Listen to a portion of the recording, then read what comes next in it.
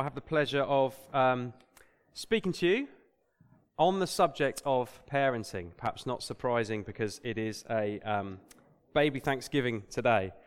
And so maybe for some of you think, oh dear, it's a talk on parenting. Maybe if you're here and you're not a Christian, you might think, what is this going to be about? Well, please just listen, and I'm sure that what I can say is that you'll hear something that's a bit of good news and that's a bit of positivity. Often there's a bit of negativity around this subject in the world, and so at the very least, I'm sure you'll hear something that you'll think is positive. Maybe you'll hear something that's even that might challenge you or make you think a bit deeper about parenting, but also about God. Maybe you're not a parent and you're thinking right now, why didn't I stay in bed? Or why aren't I in the garden right now? It's a beautiful sunny day. I could be sunbathing or whatever. Well, let me say to you, if you're a member of the church here and you're not a parent, this is definitely not going to be irrelevant to you. Okay, in the Bible, as you know, we've already talked about the fact we're a family together as a church, and one of the things it says in the New Testament is that we bear one another's burdens. That's part of what we do as God's family. We bear one another's burdens. And as you'll hear, as we go on through this talk, parenting is something of a burden for those who are blessed with the responsibility of being parents. And so as you listen to this, you may hear things, you may hear insights that will help you to support your friends and brothers and sisters in the church who are parents. Parenting is an amazing privilege, but it is also, okay, so this next little bit is kind of a little bit of the bad news, but we are going to get to the good news. It is also something of a roller coaster. I'm sure that you guys already, even though your children are still very young, you'll know this already and will have experienced this. It is a complete roller coaster. Highs and lows, thrills and spills, emotions, hormones, the works, right? It is a roller coaster. And I don't know about you, but I increasingly seem to be hearing, the older I get, stories of roller coasters, as in real roller coasters, that actually go wrong and that break and that things happen to them. There was a story in the news this week about a roller coaster that broke and people were stuck on it again.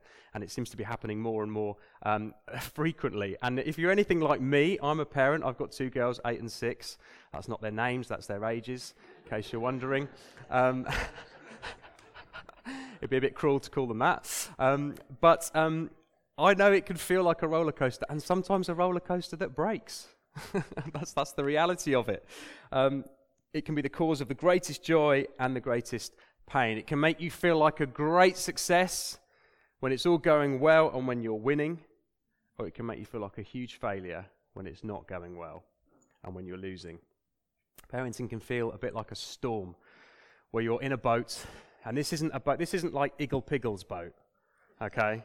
This isn't a nice tranquil boat where you're sleeping and going through the waters. This is a boat which is going through a storm where you're buffeted to and fro, where just when it gets calm and you feel like you've got the rudder back in control, another wave comes along and you can feel just out of control. The waves of uncertainty and change come along again. And sometimes it can be hard to ride the storm, or we can feel like we're not in control of where it's going. Just to be honest, I think if you're a parent, you're probably internally thinking, yep, I know what that feels like. That is what it can be like. But the good news, the good news, it didn't take long to get there. The good news is that our children's lives don't have to be left to chance.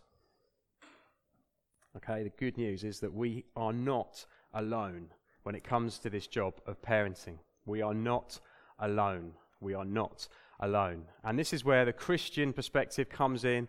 And so we know from who God is, Father, Son, and Holy Spirit, as he's revealed himself in the Bible, we know that there is hope for us, that we are not alone. So as Christians, we believe in God, the Father, the author of life, the one who created everything.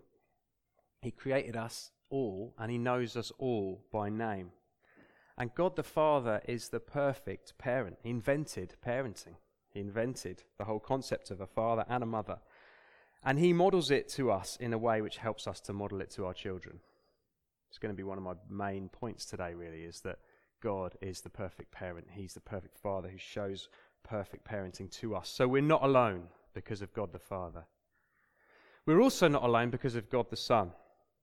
God the Son, as the story is told in the Bible, he became one of us. He became a man in the person of Jesus Christ. He was born and raised in a community, in a family. He understands all that surrounds the arrival and upbringing of children. He was a son. He was also a sibling. Okay, so we're not alone. We have a God who knows and who understands. And also, as well as not being alone as parents, we have wisdom. Now that might sound like a bit of an arrogant phrase. What do you mean we have wisdom? Oh yes, we're very wise. Well, we have a wisdom, but a wisdom that doesn't come from us. We have access to a wisdom that comes from God.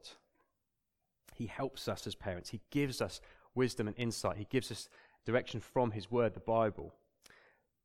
And this is better than just mere advice or life hacks or hints and tips. This is ageless wisdom that comes directly from the author of life. So again, when we know God as parents, there can be hope. There can be hope, okay? We have wisdom.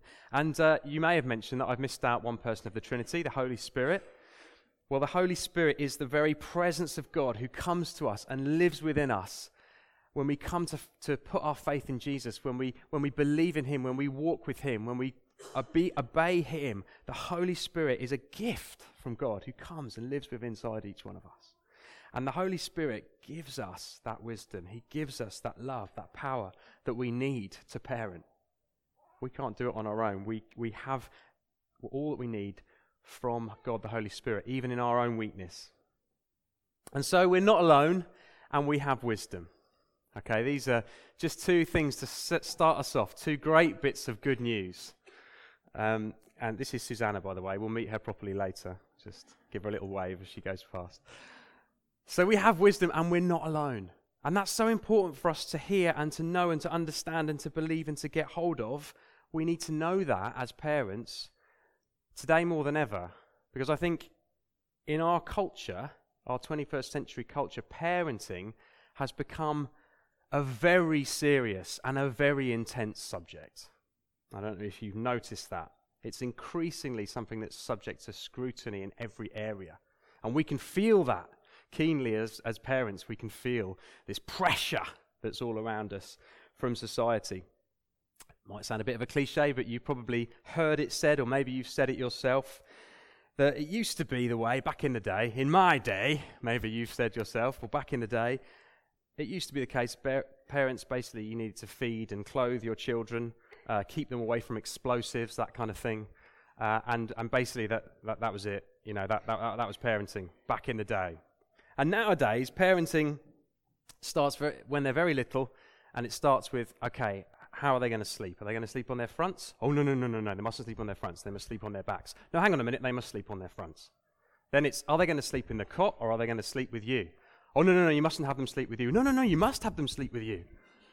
This is what it's like, isn't it? And you guys will know this particularly if you're in that kind of baby zone. Everything is subject to intense scrutiny.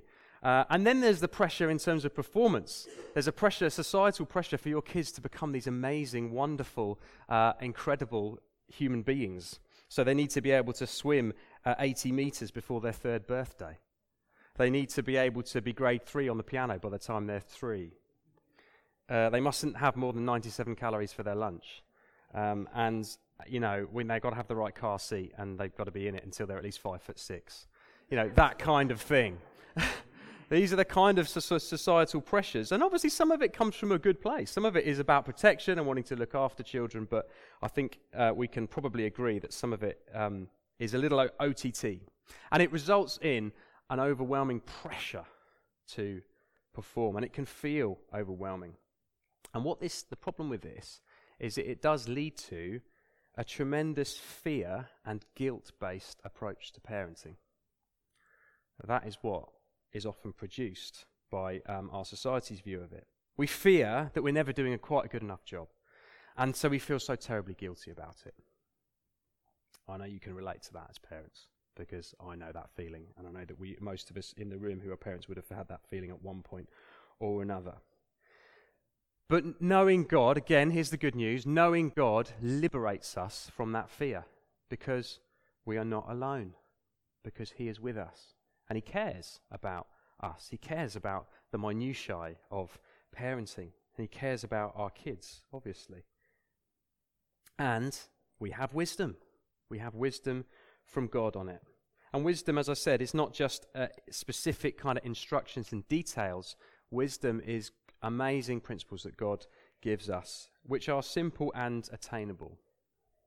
So what I want to do briefly, not going to spend ages looking at every single reference in the Bible to parenting. There are lots and lots, but do encourage you to have a look, particularly places like the book of Proverbs. There's lots of great wisdom in there on parenting and other places too. But briefly what we're going to do is just look at one verse actually from the Bible that talks about the role of a parent and what it entails. So we're just going to look at one verse. It's going to be very simple. And that verse is in the book of Ephesians, which is a letter in the New Testament which was written by the Apostle Paul, one of the founders of Christianity really. And he wrote it to a church in a city called Ephesus.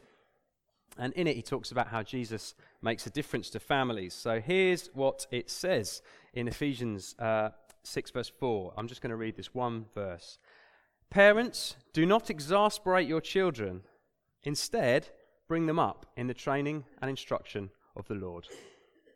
So there it is. That's our verse that we're going to be looking at and just explaining a little bit. So first of all, we're going to look at it in reverse order. So first point is that it says here that we're to train and instruct our children. So that's point number one. We're to train and instruct our children. Again, heading back to culture and what's often communicated through the sort of values of society, through the media. The vibe about parenting, you've got this paradox where there's pressure on the one hand to be the perfect parent, but on the other hand, there's pressure to let it be all about exploration and discovery. Child-led parenting. Let your children explore, let them discover, lay the options out for them and let them choose, even when they're like 1.5. Okay, that's often the vibe, that's often the way from a very early age. That's often what's beamed to us. And again, there's some good in that. I'm not knocking that entirely. But what it says here is that kids actually need training and instruction. And it's really important to be able to say that. Like, kids need teaching. Kids need to be told and taught and trained in how to be a human. It's part of what parenting involves. So there's an expectation here from what Paul is writing that children will actually learn something from their parents. But specifically, actually, dads have a particular role in this, okay? The sort of true interpretation of this verse actually is that it says, fathers, do not exasperate your children. Instead, bring them up in the training and instruction of the Lord. Maybe that dads have more of a propensity to exasperate their children. Maybe that's why we needed to hear that specifically. But actually, dads have a key role here. It's Father's Day in 2 weeks' time. There's a free reminder for you. Stick that in your diary. It's Father's Day in 2 weeks' time. But again, to reference society, we have a crisis of fatherhood in society. Very, very sadly, lots of children growing up not knowing who their dads are, or if they do know, they perhaps wish they didn't know. There is an issue here, and this is something where we as the church can help and can model something different because we know our Heavenly Father. And thanks be to him today, these families that we're giving thanks for. We have James and Michaela and Andrew and Victoria, who are bringing children into the world in the context of a loving marriage, and so their fathers are around and involved. In fact, as I speak, both fathers are actually right involved, hands-on with their daughters, which is lovely to see. Fathers give their children something very, very unique. And the core thing that you as a dad can give your children is identity, a sense of identity. And if you think about it, it works like this. As Christians, our primary sense of identity comes from the fact that we know that we're loved by a loving Heavenly Father. Right? We've been adopted by our Father in heaven through Jesus, through his death and resurrection, by the power of the Spirit. We know that we're adopted into his family. And as a dad, you can give your children an amazing sense of identity. You can give them a sense of security. You can give them a sense of love, a sense of significance, obviously a sense of protection. All of that stuff is so kind of, perhaps in a way, those things sound a bit woolly. They don't sound very practical, but I tell you what, those things are so key to knowing, to being a rounded human being, and actually to know that you're loved, to know that you're secure, to know that you're protected, to know that you're significant. Those things are deeply impacting, and they're very, very important. So fathers, you have a very key role in that. But also in terms of this training and instructing, and this is something that both parents, obviously it's not just about dads, but dads particularly have a role in this, training and instructing children. And particularly in the area of values. Okay, you can train them in terms of skills. As they get a bit older, you can train them to, ride a bike. You can train them to, use their knife and fork. You can train them to use power tools while mum's not looking, perhaps. Don't know, whatever it might be. But you can also train them in the area of values. And in the book of Proverbs, in the Old Testament, it says this: train up a child in the way they should go, and even when they are old, they will not depart from it. So training is an amazing investment that you're making in a child's life. And there are lifelong lessons that we need to teach our children. We need to teach them, for example, things like deferring gratification. You can't always have exactly what you want right now in the moment. You need to put some things off for the benefit of your future. We can train them about that. We can train them lessons about honesty. We can teach them about what real love is. We can teach them how to handle money.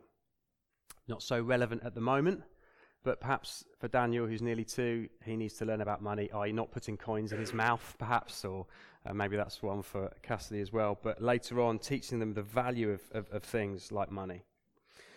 Because, of course, these are just a few examples. Obviously, there's lots of values we need to teach our children.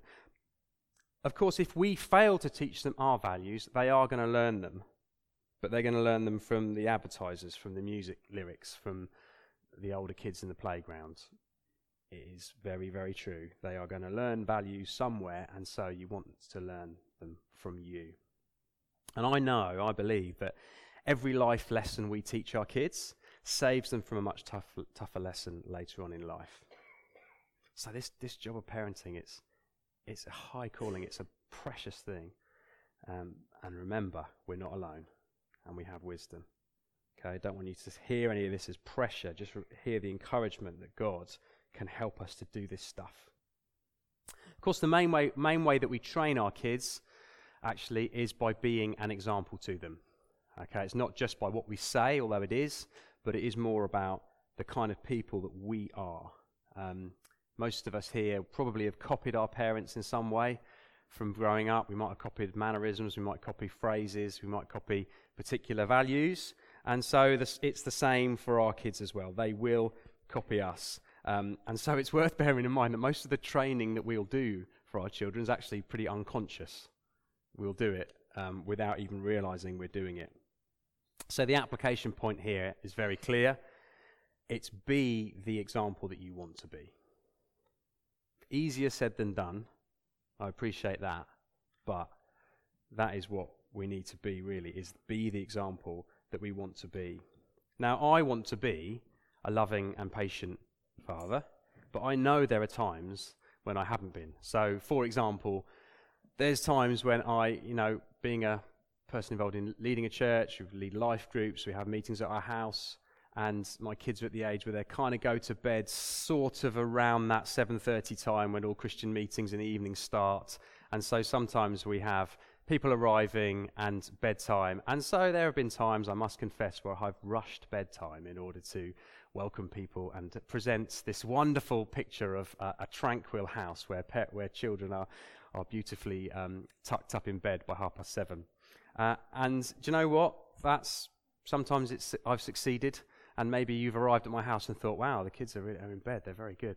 But you know what? I might have actually not been the best example to my kids during that process. And actually, the reality is that on those times, I'm more concerned about my reputation with the adults than I am about my example to the kids. Okay? Our kids are always watching us. They're always looking at our example. So the more that we can deal with the internal struggles that we have, the more we can deal with all of that kind of junk inside us, the better parents we'll become. And the more I operate out of who God has made me to be, the more my family will flourish. And it's actually quite simple. You want to be a better parent? The best way to train your kids is to work on the person you're becoming. And you know what? The best way to do that is to get to know your Heavenly Father better. Because He's the perfect parent. Because He's the one who models it to us perfectly. He always parents us with grace, with love, with patience, and with wisdom. So the more we get to know Him, the better parents we'll become. Those of you who are at Catalyst Festival the weekend just gone, you'll know that one of the major themes that was coming through in all the teaching was this thing about our identity, knowing our identity in Christ, knowing who we are, and living out of that place. And it's very true for this. The more we know our Father, the more that we will be better father, better mother to our children. So just in terms of that, sometimes we can get caught up on our kids' behaviour in public. I know that one big time. Coming to church, you want them to behave, or being out in the shop, or wherever it is. And of course, their behaviour in public is important. We need to train them and teach them in terms of how to interact with wider society. Of course, that's important. But let's not focus on that. Let's start with your behaviour and your attitude when you're at home with your kids. Because if you can get it right in the secret, in private place, then you can get it right in public. Okay, I know that's quite challenging, but it's true. And so there's the first point. We have a vital role in training and instructing our children, and that's mainly through being an example, and that's something that we can cultivate mainly through our private lives. And if you're married and you're parenting together, maybe that's something to talk about later. Maybe that's something to encourage one another about, hold each other accountable to. How are we living? How are we dealing with stuff? And there's some specific stuff that I'll come on to later in terms of dealing with guilt, because that's a really important issue, which I'll come back to later around this. But let's move on now to the second point, which is, it says that we're not to exasperate our children. It's quite an interesting sort of phrase that the Bible teaches us, if you want to be a good parent, don't exasperate your child. Okay, what does that mean? Well, it's a strong word. It sort of means like infuriate or irritate your children. So we're not to do that. Well, how do we do that? How do we irritate our children? Most of you are probably thinking, well, it's the other way round. They irritate me. Why doesn't the Bible say children don't exasperate your parents? It's the other way around. Well, let me just suggest 3 quick ways that we can sometimes exasperate our children at all ages, not just when they're little. So number 1, we can exasperate our children by having no time for them. Quite simply, by having no time for them. So the example I gave of rushing bedtime because I've got a meeting on in the evening, that's an example. I'm sure that on more than one occasion I've probably exasperated my children by hurrying them into bed and not giving them more time, perhaps, because I'm motivated by something else. And that is a challenge because, life goes on. You can't always, it can't revolve completely 100% around your children, so it is a challenge. But I've been challenged, even as I've been preparing this talk, that a phrase that I've realised that I use a lot with my girls recently is this: hang on a minute, I'm just in the middle of something. Or, just let me finish what I'm doing, then I'll come and do what you want me to do. And I've realised that I think I've been using that phrase probably a little bit too much. And that just communicates something, doesn't it? It just communicates, I'm busy, I haven't got time for you. And so obviously that's not what I want to communicate to them, that's not my desire. But again, we've got to realise our example and what we do, it does communicate stuff. And with the pressures of modern life, it's easy for even the years to slip by, and before we realise what's happening, we haven't had time for our kids, and so we haven't really developed a relationship with them. And so this is something that we can deal with, especially when they're young. Let's get the good practices in place. Spend time with your children, and then they're more likely to want to spend time with you when they're older. And obviously they develop incredibly quickly, don't they? Kids develop incredibly quickly, so if you don't spend time with them, you'll miss out on things, fresh adventures, different milestones and achievements in their life. But this goes beyond just time. It's beyond just being physically present. There's something about being emotionally present too. And I think this is an area, perhaps, again, speaking as a dad, that there's a danger that you can exasperate your children, and that's by being physically present but emotionally absent.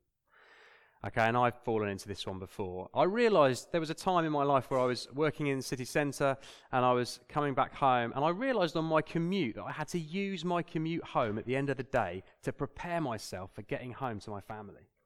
Because I'd be processing the day, I'd be thinking about all the things that are happening at work, and my mind would be full, and if I wasn't careful, I'd walk through the front door and all these thoughts were still going around my head, and half an hour later, I'm just not there. I'm physically in the room, but I'm not there. I haven't got the capacity to hear about their day. I haven't got the capacity to support my wife or just to be with my kids. Do you see what I mean?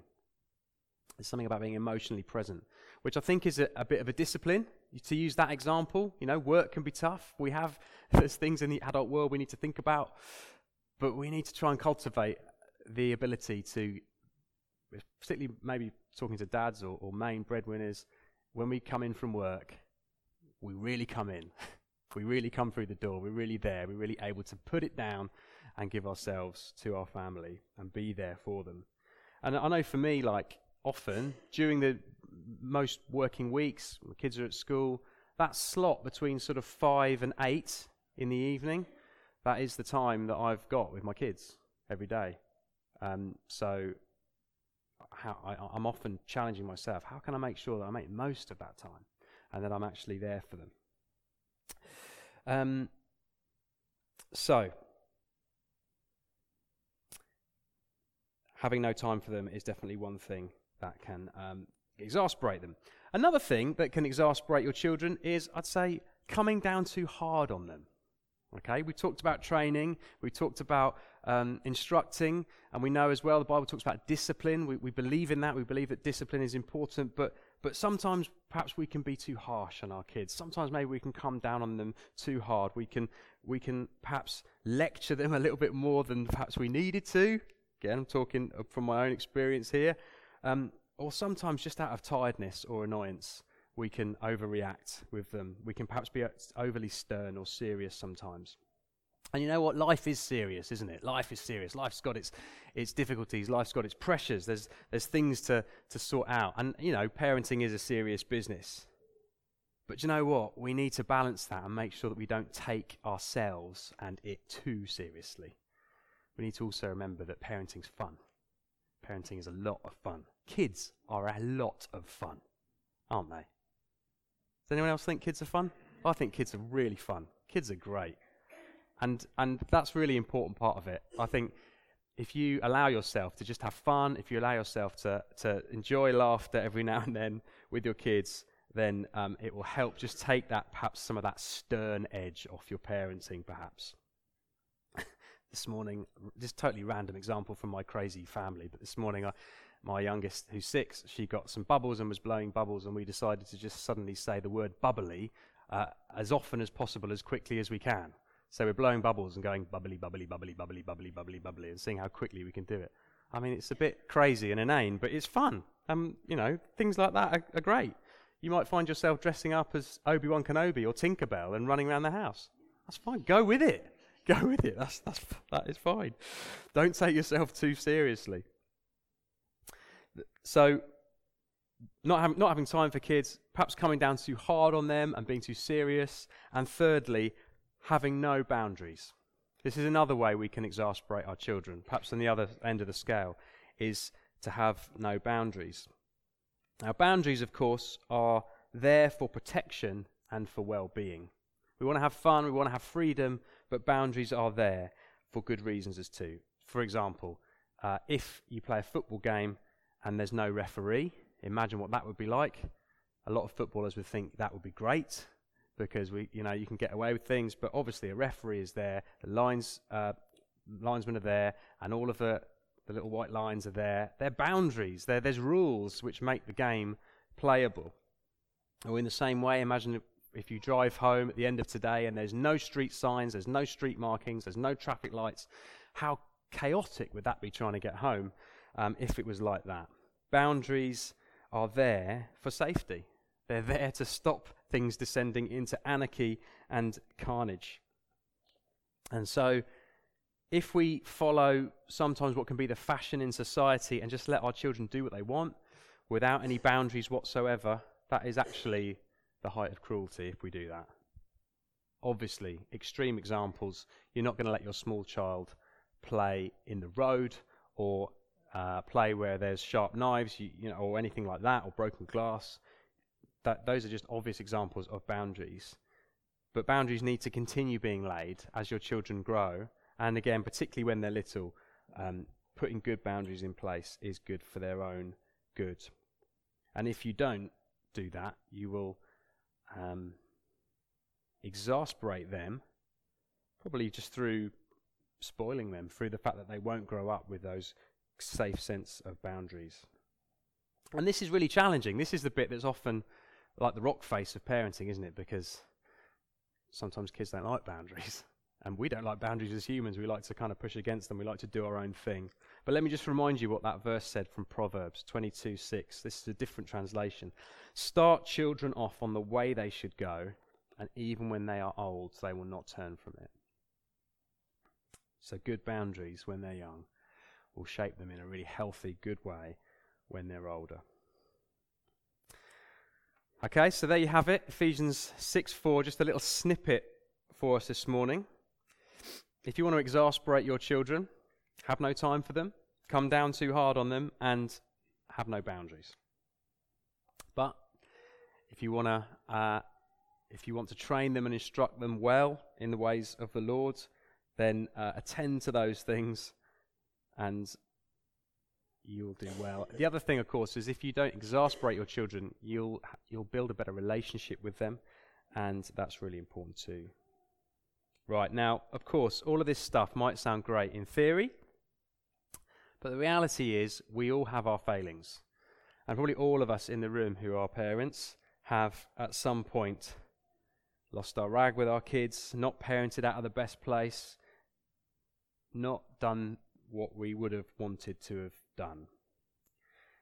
Now, this is really, really important, okay? This is like a huge point in this talk. If you're a parent, you need to learn to deal with guilt.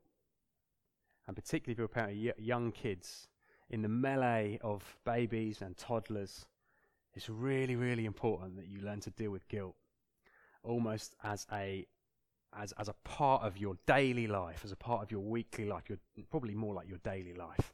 Learn to deal with your own guilt.